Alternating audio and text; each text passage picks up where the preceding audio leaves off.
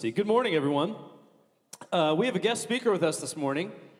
Some of you don't recognize him. He got a haircut yesterday. His wife dressed him this morning, so he's looking real sharp. This is Luke Martin, and many of you know the Martin family. You've known Paul and Kara, and this is their son, Luke, and Luke has been a resident with us since, November?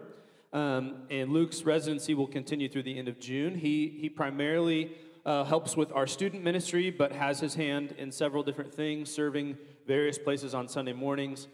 It's hard when mom and dad are also on staff and they just say, hey, we need help, and you don't get to say no. So, yeah, that's how it works.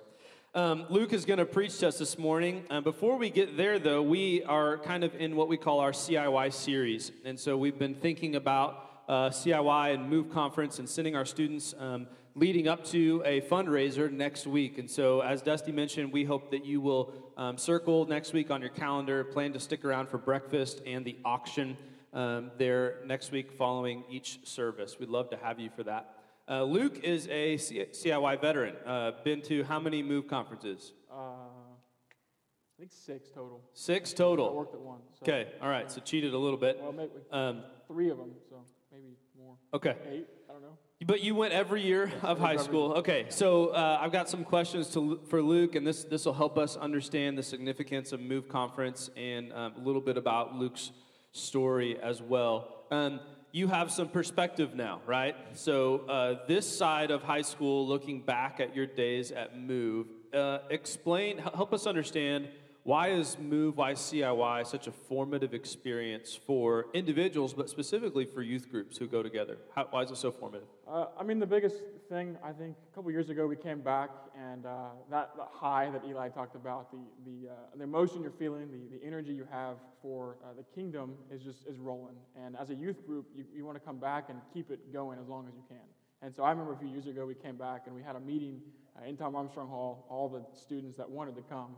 And we were just talking, like, how can we keep this momentum rolling? How can we just stay in this energy? And, it over time tapered off, and it wasn't as, high and great as we felt at CIY, but it did bring us together closer, and I think helped us prepare for things that were going to happen in the future. So. Community, as a church, has a long history of sending students, being a sending church. Lots of kids that I was in school with at Ozark came from community. CIY played a role in your call to ministry. Can you talk about that a little bit? So my senior year of high school, I was kind of having a Jonah moment and wanted to not, go into ministry. I was like, nope, not for me. But CIY happened, and God was like, no, it's for you, and you're going to go. And, I've been at Ozark for 4 years now, and so it's pretty clear that, I think CIY had a good role in that. So. Yeah. Okay, so just like every other high school student, you juggled athletics, academics, extracurriculars, jobs at times, different things, and yet you still made it a priority, found yourself at a Move Conference every year. Speak to why that was so important for you and why you would choose that over any other summer activity. It was the highlight of my summer, whether it be camp or CIY. Practice is fun sometimes, but you have practice all the time. But these youth conferences, you don't have all the time. And especially looking back, thinking now, and I know I will in the future, looking back to my summers, that was so much fun. I went to practice every day. No, it was going to CIY and going to camp, and just the impact that, for one, just the fun times that we had, but also that the Lord had on me. And so I think that's what it would be. Yeah. You did not sleep with your friends, though, right? That's not sleep with my friends, no. If you guys don't get that joke, you have to watch last week's service. Okay, we're gonna stand all together and read some scripture, and then I want to pray over Luke, and he's going to preach to us this morning. So let's stand together and read from Psalm 16. Lord, you alone are my inheritance, my cup of blessing. You guard all that is mine. The land you have given me is a pleasant land. What a wonderful inheritance. I will bless the Lord who guides me. Even at night, my heart instructs me. I know the Lord is always with me. I will not be shaken, for he is right beside me. No wonder my heart is glad and I rejoice. My body rests in safety. For you will not leave my soul among the dead or allow your Holy One to rot in the grave. You will show me in the way of life. granting me the joy of your presence and the pleasures of living with you forever. This is the word of the Lord. I'm going to pray for Luke. I'd love it if you guys would just extend your hands towards the stage as I pray over him, and we're going to receive God's word. God, thanks for Luke Martin. God, thank you for his response to your call into ministry. Thanks for the ways that he is serving our body here. And God, what I pray right now in this moment is that your Holy Spirit would create just a sense of peace within him. God, would you give him a humble confidence in how you've prepared a message for him to preach today? God, would you give him clarity? Would you give him an ability to proclaim your word boldly? And God, would you give him a sense of your power within him? God, thank you for the way that you use people. We're excited to see how you'll continue to use Luke and Gabri in your kingdom. It's in Jesus' name that I pray. Amen.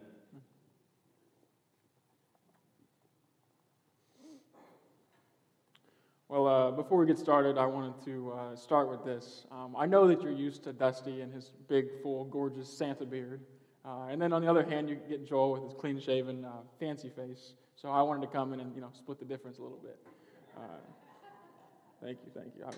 I'm glad that you guys enjoyed that. So to start off, I want to point us to one of the greatest, if not the greatest, cinematic battle scenes in history.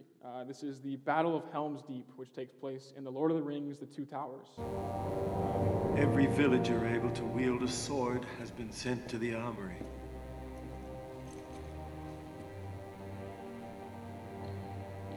My lord? Who am I, Gamling? You are our king, sire. And you trust your king? Your men, my lord, will follow you to whatever end.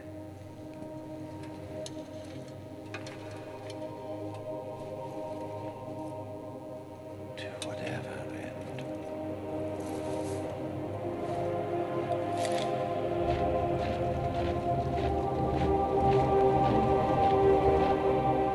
Where is the horse and the rider? Where is the horn that was blowing? They have passed like rain on the mountains, like wind in the meadow.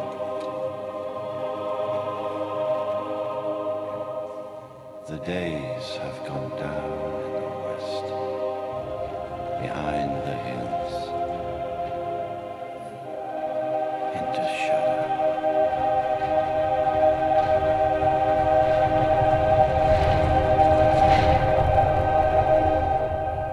How did it come to this?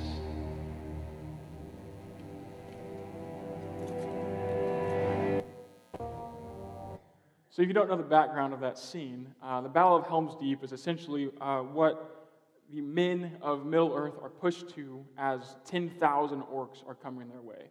And it doesn't say this in the video, but right before that scene, Legolas the elf tells them it's 300 men, women, and children against 10,000 orcs. The odds are not in their favor. And so we get this glimpse right before of the king standing with the sun coming in behind him. And it's a beautiful shot. And he's you can see on his face, he's worried. I mean, to say the least, he's worried. And he and everyone else are preparing for this impossible challenge that's coming for them. When you find yourself facing a seemingly impossible situation or a challenge or insurmountable pressure, what do you do? Where do you turn to? Who do you turn to? How do you respond?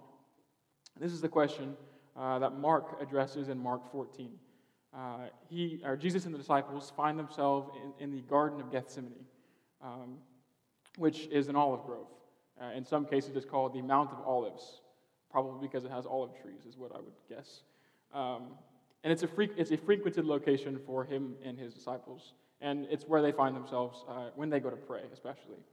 And so as we look at this text, Mark will demonstrate the importance of looking like Jesus as we prepare for the challenges we face. Now, I'm going to give you two examples that you should follow and one example that you definitely should not follow. I hope you'll be able to figure those out as we go. So, in the first place, in the midst of distress, turn to God. Read with me Mark 14, 32 to 34. They went to the olive grove called Gethsemane, and Jesus said, "Sit here while I go and pray." He took Peter, James, and John with him, and he became deeply troubled and distressed. He told them, "My soul is crushed with grief to the point of death. Stay here and keep watch with me."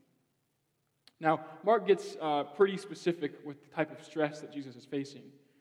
You could even say that Jesus' sorrow is immeasurable. Mark uses three words that we barely see in the New Testament. I think some of them only occur 4 times. And last week Joel did his little East thing. I'm not going to do that. But I did want you to read the words as they come up. The first word is ekthambeo. Ekthambeo, and it just means distressed. The second word is, I like this one, ademoneo. That one's fun. Ademoneo, it means deeply troubled. And the final one is paralupos, which means crushed with grief. Now, Mark isn't like, Jesus was stressed, so he went to pray. No, he says, Jesus was distressed, deeply troubled, and crushed with grief. One word doesn't do it justice. He has to give us 3. And in English, it's like 7. So, obviously, what Jesus was going through was not just I'm worried about taking a test for school or something like that, And the stress that Jesus is facing is something that we might call the waiting of suffering, or maybe anxiety. He's not only anxious about the coming physical suffering. I mean, he's about to die on the cross. I would be a little, stressed too. But he's actually more worried about the death that he has to endure. The death that he has to endure is not like the death that we will have to endure. Because he endured a death that we would never have to endure so that we wouldn't have to endure it, right? James Edwards says it like this. He says, "It's one thing, fearful as it will be, to answer for our own sins before a holy and almighty God. Who can imagine what it would be like to stand before God to answer for every sin and crime and acts of malice and injury and cowardice and evil in the world?" This brings a whole new meaning to the phrase, the weight of the world, right? He experienced this death so that we would not have to. That's the gospel, isn't it? That's amazing. And I don't want to assume that we don't deal with anxiety. Jesus did, and I think it's great to think that my Savior dealt with the exact same things that I deal with. I don't have diagnosed anxiety, but I worry. And a few years ago, this is a story about a time that anxiety almost got me rolling. A few years ago, the summer after my freshman year of Ozark, I worked for CIY, or for Ozark, but also for CIY, as I mentioned. And this particular summer was difficult. Some people like to say 2020 summer was hard. For me, it was 2019, no contest. And this was a summer that a good friend of mine, Jay Smothers, passed away in a car accident on his way to a CIY conference. Also this summer that a lot of good relationships that I had broke apart.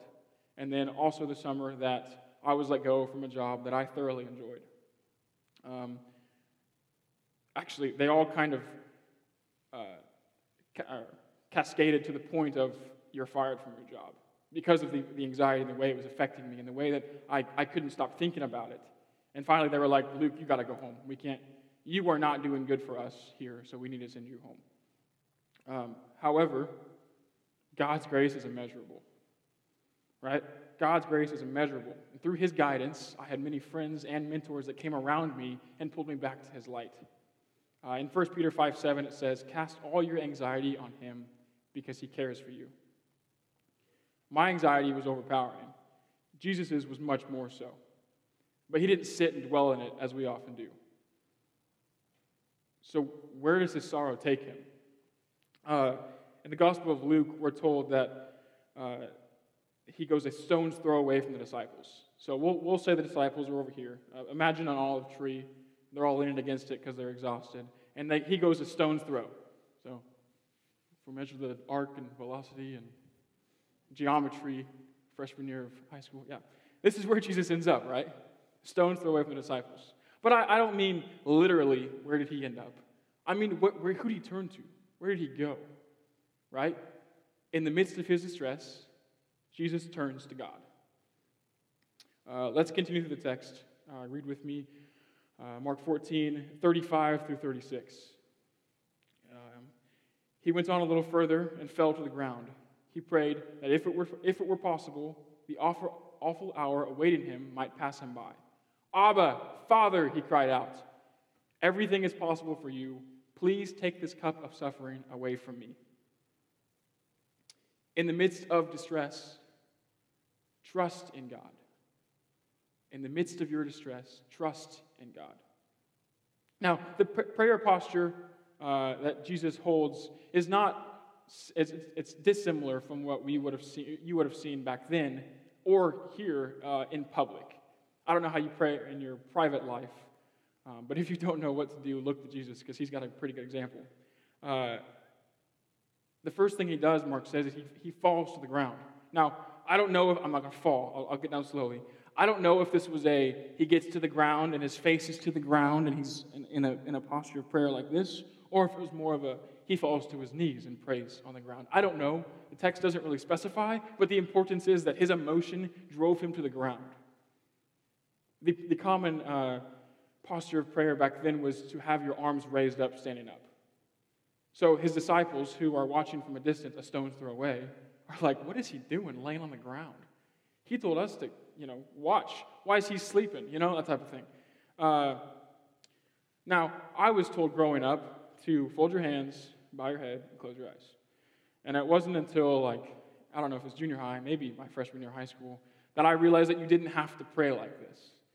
I don't know if I saw somebody else praying like that in a different way, but it took me a while to realize this is not the way that you always have to pray. I have a professor at Ozark who takes his glasses off when he prays. One day I asked him why, and he said, I've done it for so long, I'm not even sure why. But I think it's because I can't see when I take my glasses off.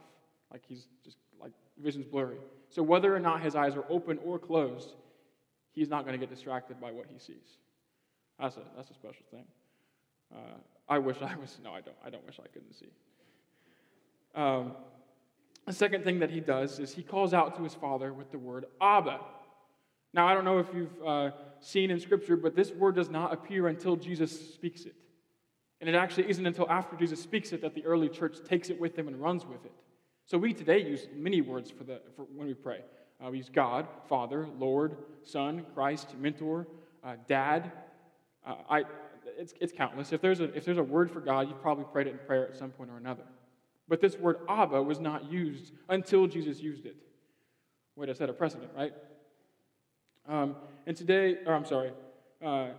The intimacy of this moment, however, is not lost in his language. His expression of dad, one commentator says it could have been daddy. This expression of dad or daddy shatters pious customs of the time. And it demonstrates it to us and to the reader and to everybody else his intimacy with his father. And because of this intimacy, he knows he can trust in him. So Jesus is faced with a choice, similar to the choice that we are faced with. It's either give in to this desire of his humanity and what he wills, what he wants to do, or give in to the Lord's will for him and the will for us, right? It's important to address that Jesus was both human and divine. So while he could do miracles and teach with authority, he was also faced with every single temptation that we are faced with. It says that in Hebrews, right? Every single temptation we are faced with. James Edwards, I mentioned him earlier, he says this: the plea of Jesus suggests that he is genuinely tempted to forsake the role of suffering servant. Nevertheless, his will to obey his Father is stronger than his desire to serve himself. Can we say the same for ourselves? Because we're faced with that choice too. I don't know if any one of us has ever been told by God, hey, go die a death that no one else has to endure. Well, no, we haven't been told that because someone did that for us, right? But we do deal with the trials of this world. Maybe you lost a job that you thought was your career. Maybe you've moved to a new town. Maybe you're new today and you're feeling the newness of, I don't know anybody here. I don't know the community. I don't know the restaurants. There's not that many, but you'll figure them out. Maybe you're faced with that challenge. Maybe you're like me and you're about to graduate college and you don't know what you're going to do with the rest of your life, let alone what you're going to do after July, Maybe you've lost a loved one recently. But in all of this, we're faced with a choice. Do we turn to God and His will and pray and pour our hearts out to Him? Or do we roll over and dwell in it, feel sorry for ourselves, and never get over it? But what does Jesus decide? His choice is evident in the text. He says, "Yet not my will, but yours be done." In the midst of distress, Jesus trusts in God. Now, Mark does not stop there. He constructs this contrast for us in the form of the disciples and their distraction, which we'll turn to next. If you would read with me in Mark 14, 37 through 40. He says, "Then he returned and found the disciples asleep. He said to Peter, 'Simon, are you asleep? Couldn't you watch with me for even 1 hour? Keep watch and pray so that you will not give in to temptation. For the spirit is willing, but the body is weak.'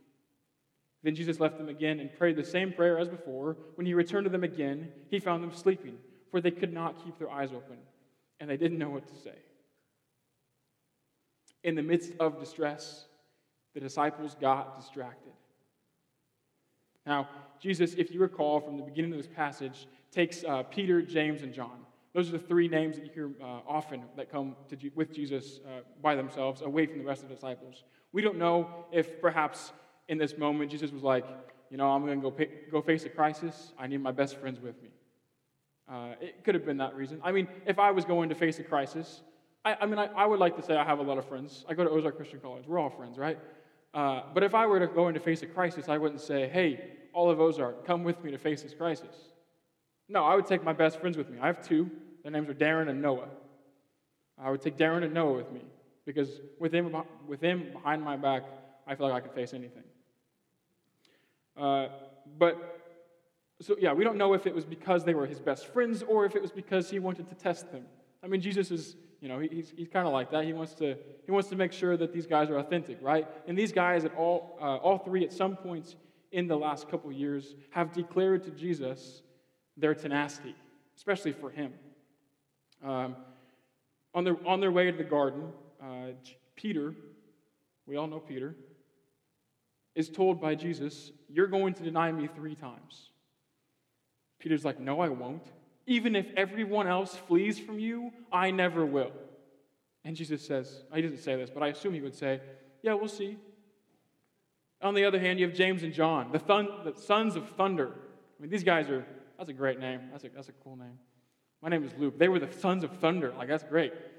They walked up to Jesus in Mark chapter 10, and they said, "Jesus, can we sit on your right and your left in heaven?"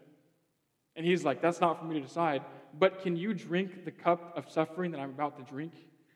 Can you get baptized in the baptism of suffering that I'm about to be baptized in?" And they were like, "We're the sons of thunder. Of course we can." And Jesus says, "We will see." So that could be why he brings them with him to the garden. And he instructs them, "Stay here and keep watch." Now, this word, keep watch, in Greek is gregoreo.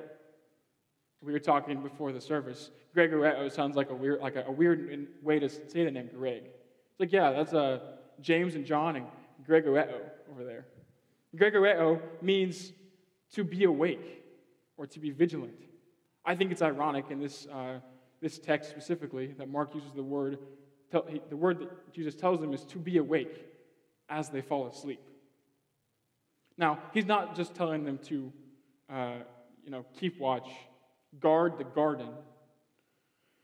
My wife used to live in the country. She used to have a pretty massive garden, which out in the country we had their dogs that would protect the garden. So you didn't have to worry about a lot of squirrels or cats or birds or really much of anything. Really, it was just keeping the dogs out of the garden at that point. But now we live in town. And on our back patio, she plans to have a garden in 5-gallon buckets. I don't know. If you want to know more, talk to her. She's a genius with all those things. But she could say to me, "Luke, guard the garden from cats and birds and groundhogs." And I would say back to her, "Okay." That's not what Jesus means here, right? He's not saying guard the garden. Instead, if you would look back to Mark chapter 13, which I really recommend that you do if you have time this afternoon, Jesus, in an illustration of the master leaving his house, the gatekeeper is told, keep watch for the return of his master. And Jesus says to the disciples, you too must keep watch, for you don't know when the master of the household will return. Don't let him find you sleeping when he arrives. I say to you what I say to everyone, watch for him. But unlike Jesus in the situation, they give in to their temptation. So where Jesus sees it and says, no, not my will, but yours be done, the disciples say, I'm tired, I'm going to go to sleep, right? Now, I don't want to say that they just we're sitting against the tree over here, and they're just, oh, Jesus is gone, he's laying down, that means we can sleep too. I don't think that's how it happened. I think really what they had was a bad case of heavy eyes. You know what I'm talking about, right? For example, a week ago, you could call me Luke Procrastinator Martin. I have a tendency to wait till the last minute to do a lot of the things. You can ask Gabby, you can ask my parents, you can ask Joel. Pretty much anybody that knows me, they know that I like to wait on my assignments, especially now. I mean, I'm a senior, I'm almost done, I got 5 weeks left. I don't want to do homework anymore, Well, for example, last Sunday, all of spring break, I had this book that was with me, a 300-page book. I read 2 pages, the whole spring break. Imagine that. I'm in the mountains, and I only read 2 pages of a book. Man. I read 2 pages. And Sunday rolls around, and I'm checking the assignment on Sunday to make sure that it's still due on Tuesday. I'm like, 300 pages, I can read 150 Monday and 150 Tuesday. I look at the assignment. To my surprise, it's due on Monday. And I still have 298 pages to read. So from about 8 o'clock that night till 1 o'clock in the morning, I could only read 100 pages because my eyes were heavy. Oh my goodness. I remember leaning against the bed. Gabby's been asleep forever. And I'm just sitting there reading, and I'm just like, my head's bobbing, my eyes are closing. And at one point, I wake up at 1:45, and I've been asleep for a couple hours. I don't know. I just know my eyes were heavy. Fast track to Monday night, 11:59, on the dot, I get the assignment in. So we're good. I got it done. But I understand the eyes were heavy type of thing. Now, their eventual slumber echoes 2 items for us. First of all, their humanity. Like us, they were victims of a food coma, right? I mean, you know that feeling. Thanksgiving meal is just over. Football is on.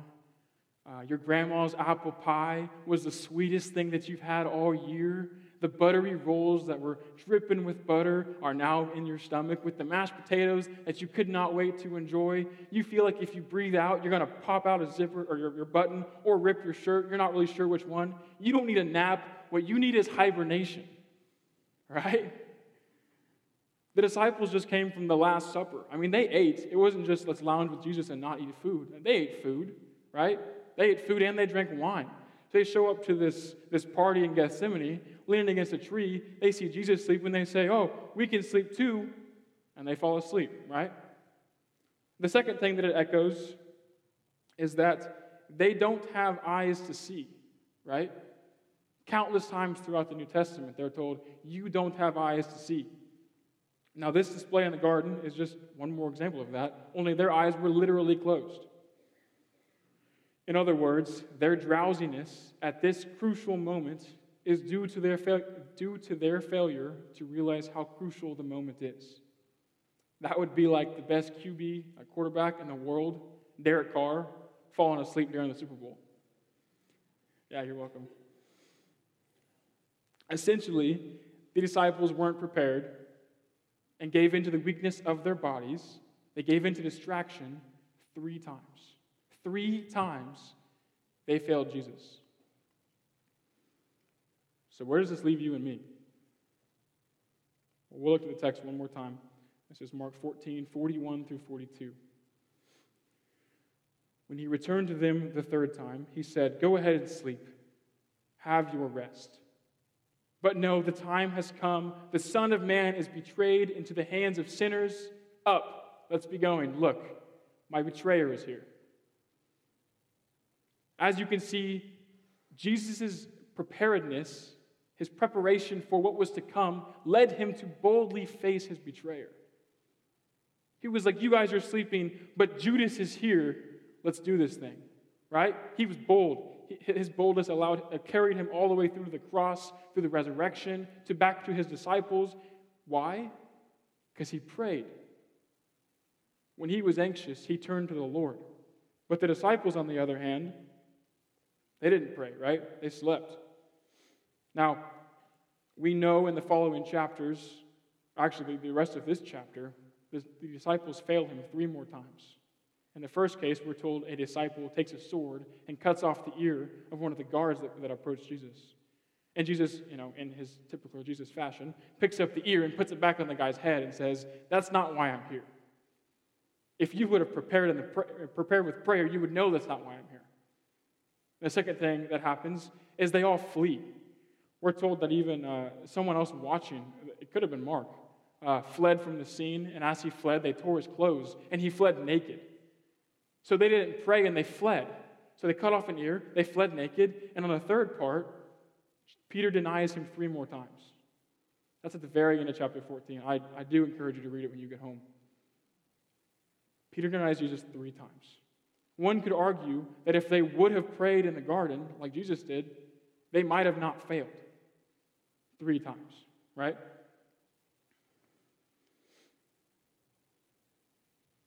For us, when it feels like you're getting hit with all kinds of trials and challenges and hardships and anxiety and so much nonsense you can't even put a name to it,